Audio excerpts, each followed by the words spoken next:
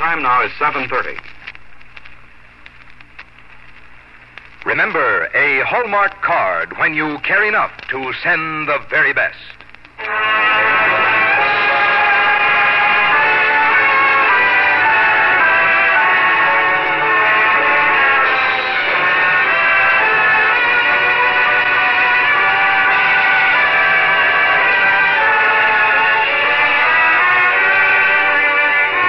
Tonight, from Hollywood, the makers of Hallmark greeting cards bring you Van Heflin in John Adams and the American Revolution on the Hallmark Playhouse.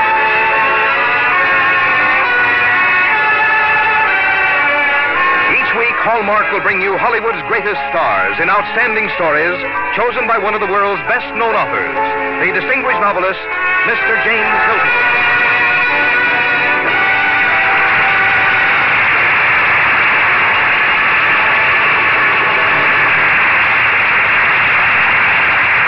Good evening, ladies and gentlemen. This is James Hilton.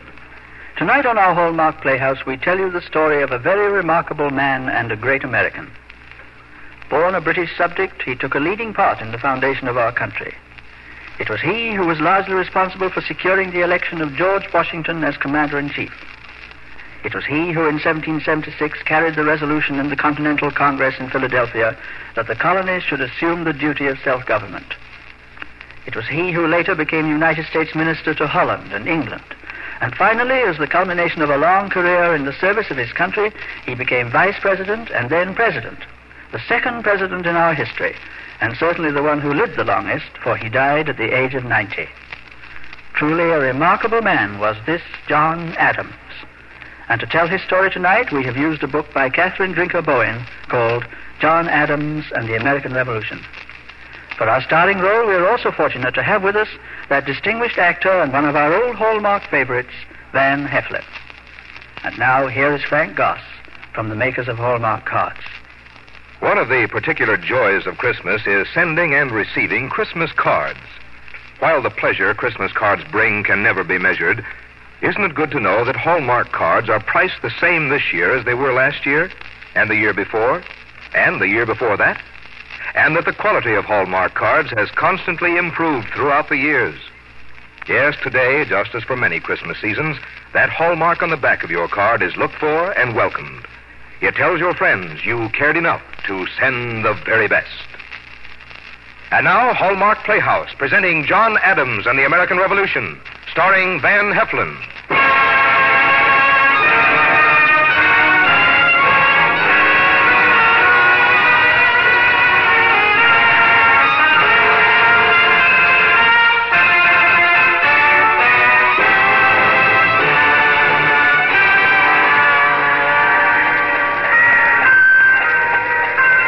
The procession winds slowly through the cobblestone streets of Philadelphia.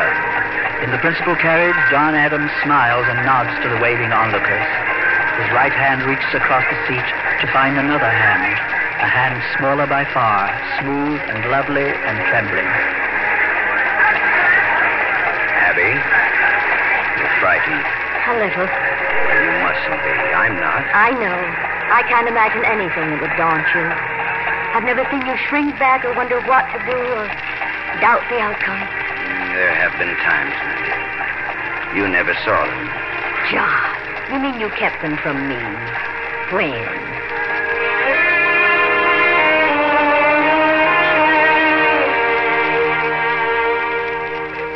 When? In the days when I was still on my father's farm and I could see no future for myself. At Harvard when I was convinced of it. In Worcester when I had proof of it. John, every young lawyer must expect to lose cases. But my very first, Mr. Putman. A simple writ of trespass and I lost. My boy, you're trying to eat up life all in one swallow. You're young, you're brilliant. The world will find it out soon enough. Perhaps when I'm old and bald and beyond caring, I want a name in the colonies. I want a home, a farm, a wife, children. A wife, eh? A man with your impetuosity should have no trouble there. Do you have someone in mind? Oh, no one, sir. And even if I had, there'd be no hope. I have nothing to offer, nothing. Time will change all that, my boy. Wait and work. Youth is so violent and impatient. Wait and work. I did both. I began to win my way in court, to know important men, and to glow with new ideas. When my father died and left me his farm, I added a new interest.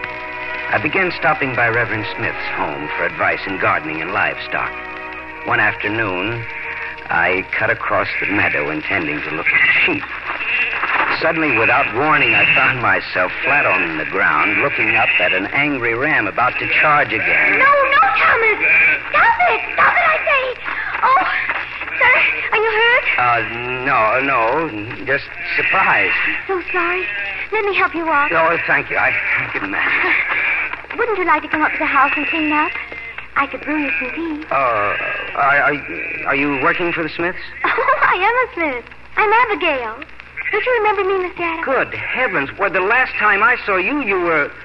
Well, you were hardly more than a child. It's amazing how you've grown. I'm 17. I've just gotten back from my grandparents. Mr. Adams, you're not listening. Wasn't I? Miss Smith, I think I do want that cup of tea. My visits to Reverend Smith's home became more frequent. While I talked gardening and livestock, my mind was filled with visions of soft brown hair and even softer brown eyes. Abigail grew quieter, more shy with every visit. One evening, there was a violent thunderstorm. The wind whined through the storm shutters and finally blew out the parlor lamps. Father, you stay here with Mother. I'll bring some candles from Oh, I'll go with you, Abigail. All right.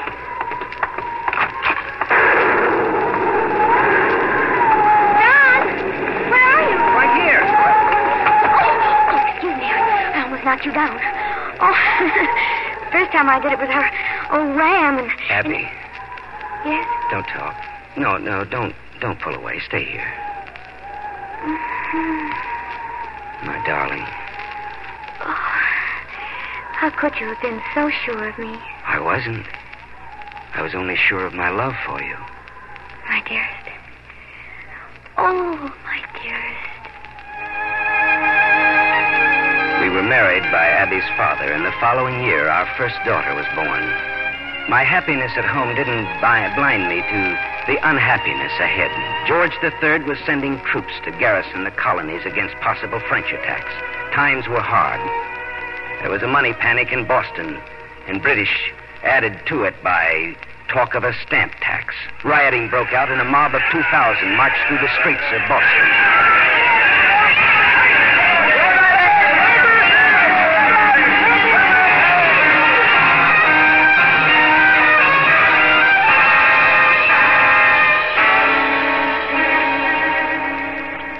Mob violence I abhorred, but there must be justice. I appealed for it in an open letter to the Massachusetts legislature. I demanded vindication of our rights and our liberties before the world. To my surprise, others began to quote my letter and to seek me out for advice. My cousin Sam came to see me. Sam Adams, the most popular man in Boston, the collector of taxes, who purposely forgot to collect them. You've buried yourself in the country long enough, John. Move to Boston. You owe it to your family, to your practice, and to the people of Massachusetts. The time is coming when we shall need your courage, my cousin. The Stamp Act was withdrawn by a frightened Parliament. But shortly, there were new taxes, fresh aggravations. Boston proved an uneasy home for Abby and the children. Night after night, I was away with my cousin Sam at some meeting of protest. British troops patrolled the streets. But they were more frightened than frightening. They wished no part of an angry people. All Boston knew that an explosion must come. It occurred one night at the very steps of the custom house. What are we waiting for? Come on. There are only 9 red coats, and we're 100. We're on Santa boys. They don't dare fire. Throw in the lot.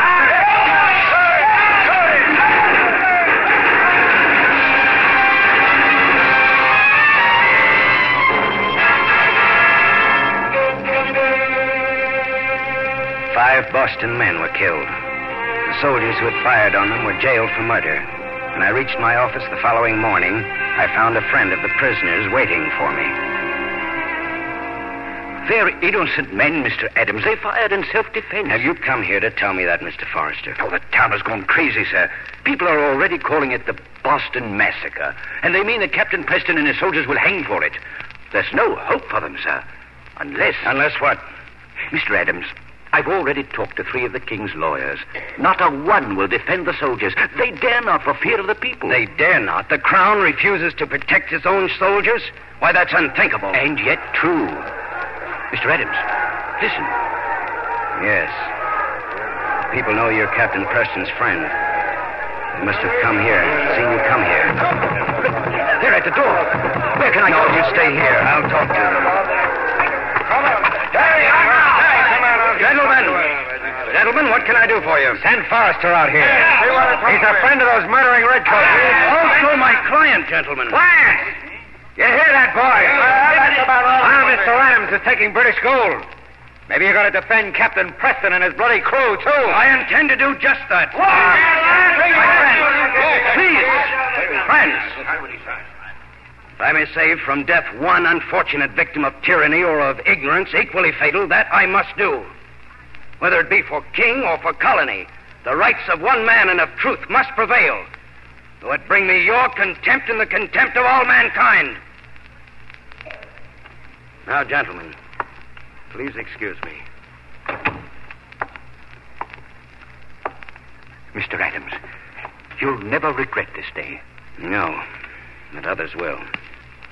The mistaken folly of our people is only exceeded by that of King George and his advisors. Where it will lead, Providence alone knows.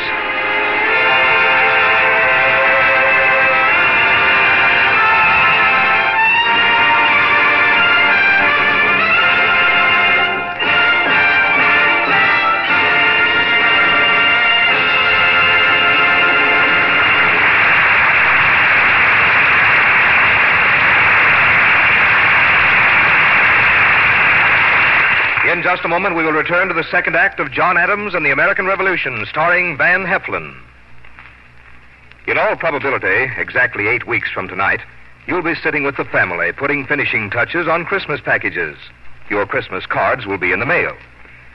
If you want those cards to reflect your own good taste and represent your own true feelings about Christmas, may I offer 2 suggestions? First, select them now while you have time to make your choice leisurely and carefully. Second, ask to see the Hallmark Christmas card album when you go in to make your selection.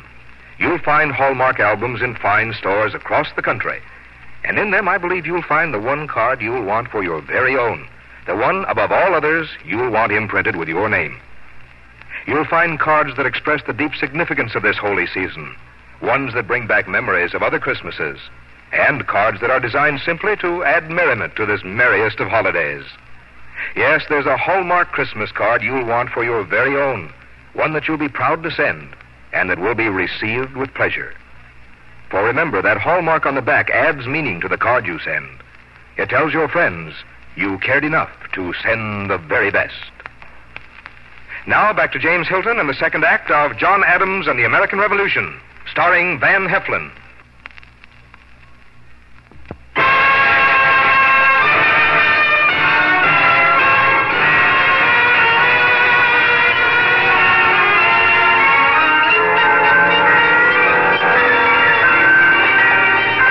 Philadelphia is in holiday mood. As the carriage bears John and Abigail Adams through the city's streets, John's thoughts turn back to earlier times, to the days of the struggle and the nights of doubt, which he and Abby would never forget. When I agreed to defend the British soldiers against the people of Boston, I knew what to expect. My patriotic friends fell away from me, and my enemies on the king's side distrusted me. The word traitor was hurled at my face, and stones at my back. I was not proud of my countrymen for the Boston massacre, or for their wholesale perjury during the trial of the accused. But in the end, justice was done. Captain Preston and the king's soldiers were acquitted. Sam Adams was one of the first to congratulate me. You did right, cousin. I never doubted your motives, and those who have will come to understand. Well, it may take a long while, Sam. Not as long as you may think. There will be new incidents, more oppression from the crown, and we shall act with more justice. Meanwhile, I propose to see your election to public office.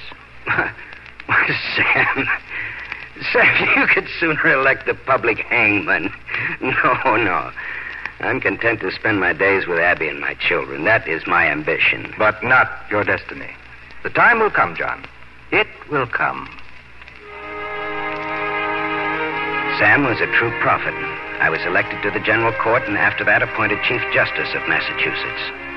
But meanwhile, Britain heaped mistake upon mistake until finally Sam Adams gave the signal for new resistance. 3 ships in Boston Harbor were boarded and 342 chests of tea were dumped into the bay.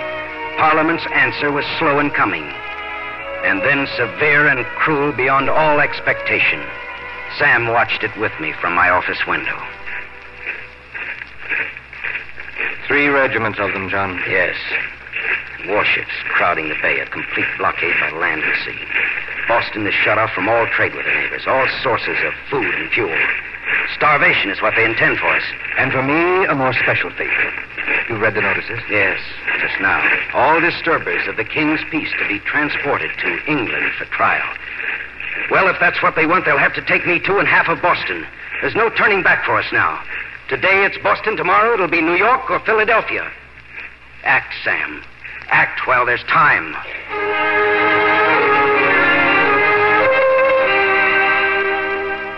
Within the week, Sam called for a meeting in Philadelphia of all 13 colonies, a Continental Congress. I was appointed a delegate from Massachusetts. John. Yes, my dear. If anything should happen Now, to you... Abby, you promised me. I promised to get the children out of Boston, to move everything possible into the country. But I cannot promise away the terrors of my heart. My dear, I'll be back within 2 months. Or never. Abby. My darling, we're no longer 2 young lovers who can laugh at life and believe our happiness is without end. We're old enough to know if we risk. Your cousin Sam still lives only by accident. At any moment, the troops may take him and you. And the end is a prison noose. John, if that happens, I don't wish to live another day, another hour. My dearest. Goodbye. Goodbye.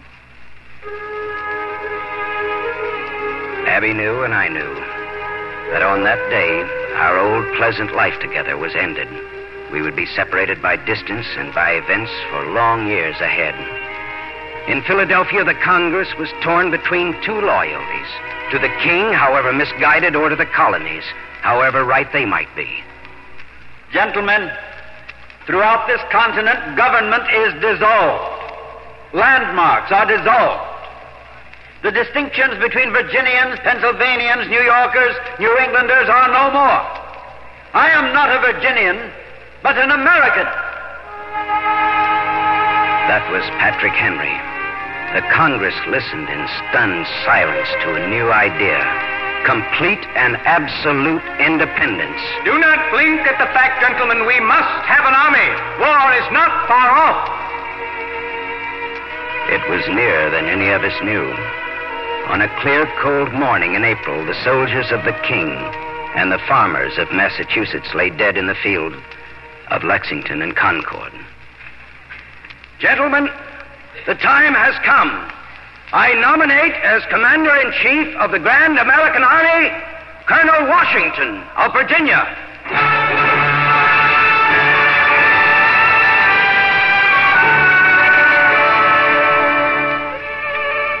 Events moved swiftly. The British attacked Bunker Hill and burned Charleston.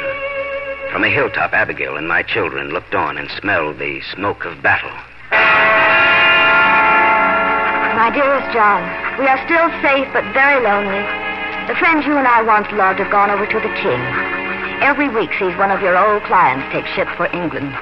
The people, alas, are still 2/3 Tory.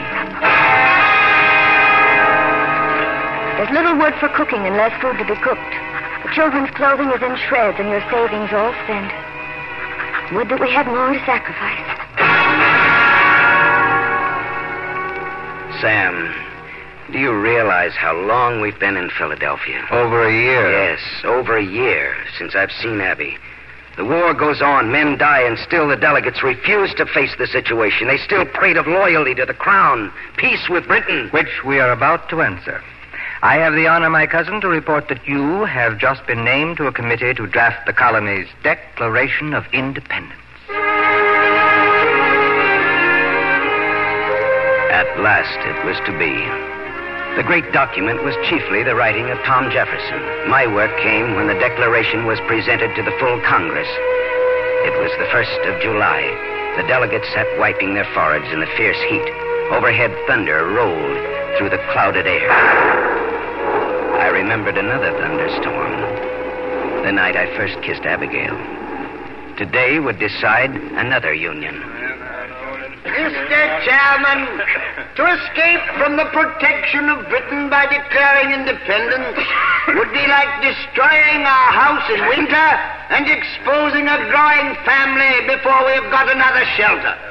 Gentlemen, let us not launch forth into the unknown. Let us be loyal to what we know.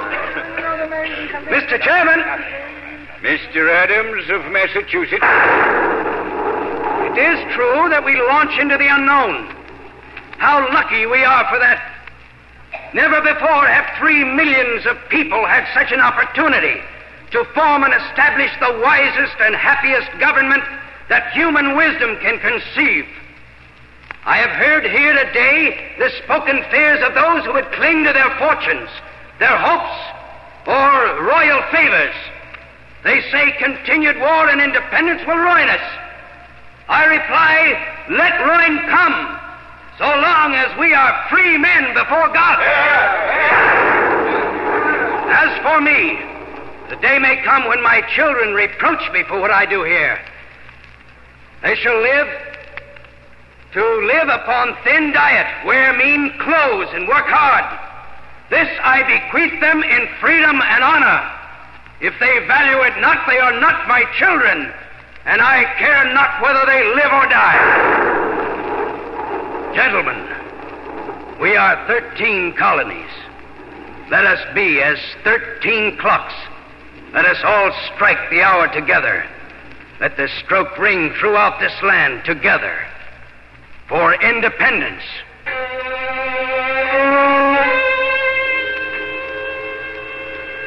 There was no applause, only silence. The next day, the voting began. Pennsylvania, aye. South Carolina, aye.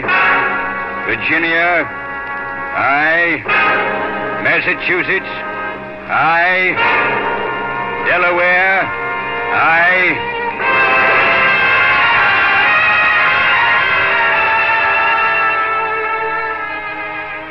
We hold these truths to be self-evident, that all men are created equal, that they are endowed by their Creator with certain unalienable rights, that among these are life, liberty, and the pursuit of happiness. And for the support of this declaration, with a firm reliance on the protection of divine providence, we mutually pledge to each other our lives, our fortunes, and our sacred honor.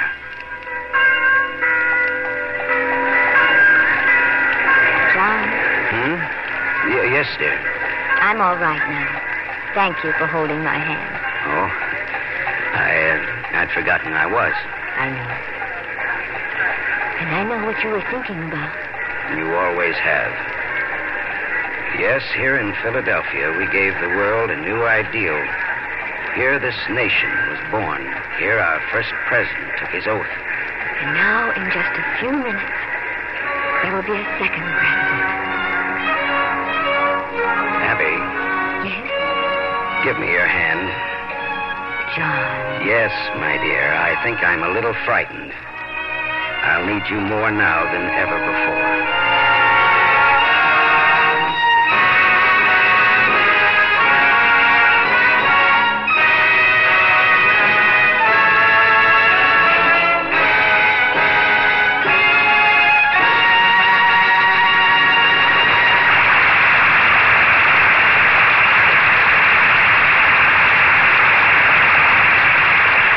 Van Heflin and James Hilton will return in a moment.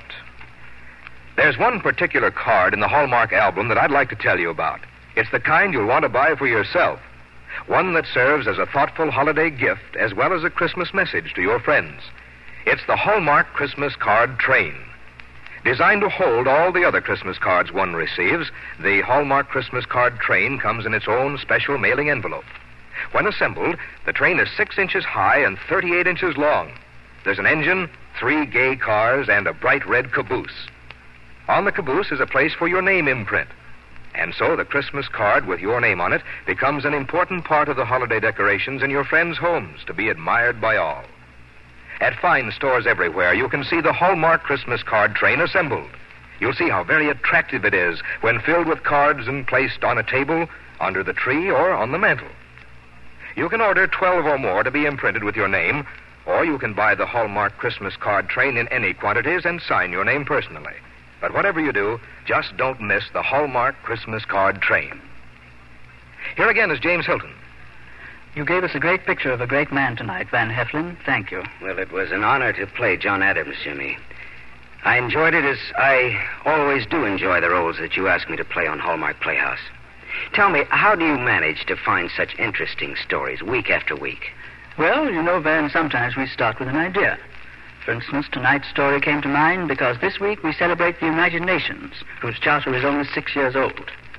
Let's hope it lives and thrives as well as the charter that John Adams planned nearly a century and 3/4 ago. Yes, indeed. The world can certainly do with more friendliness and understanding.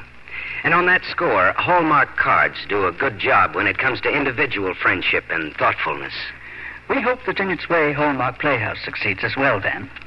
Next week, we're going to bring you an American classic, Longfellow's Evangeline, one of the great tales of our literature. And as our star, we are pleased to invite that delightful actress, Joan Fontaine. Our Hallmark Playhouse is every Thursday. Our producer-director is Bill Gay. Our music is composed and conducted by David Rose, and our script tonight was adapted by Leonard St. Clair. Until next Thursday, then, this is James Hilton saying good night.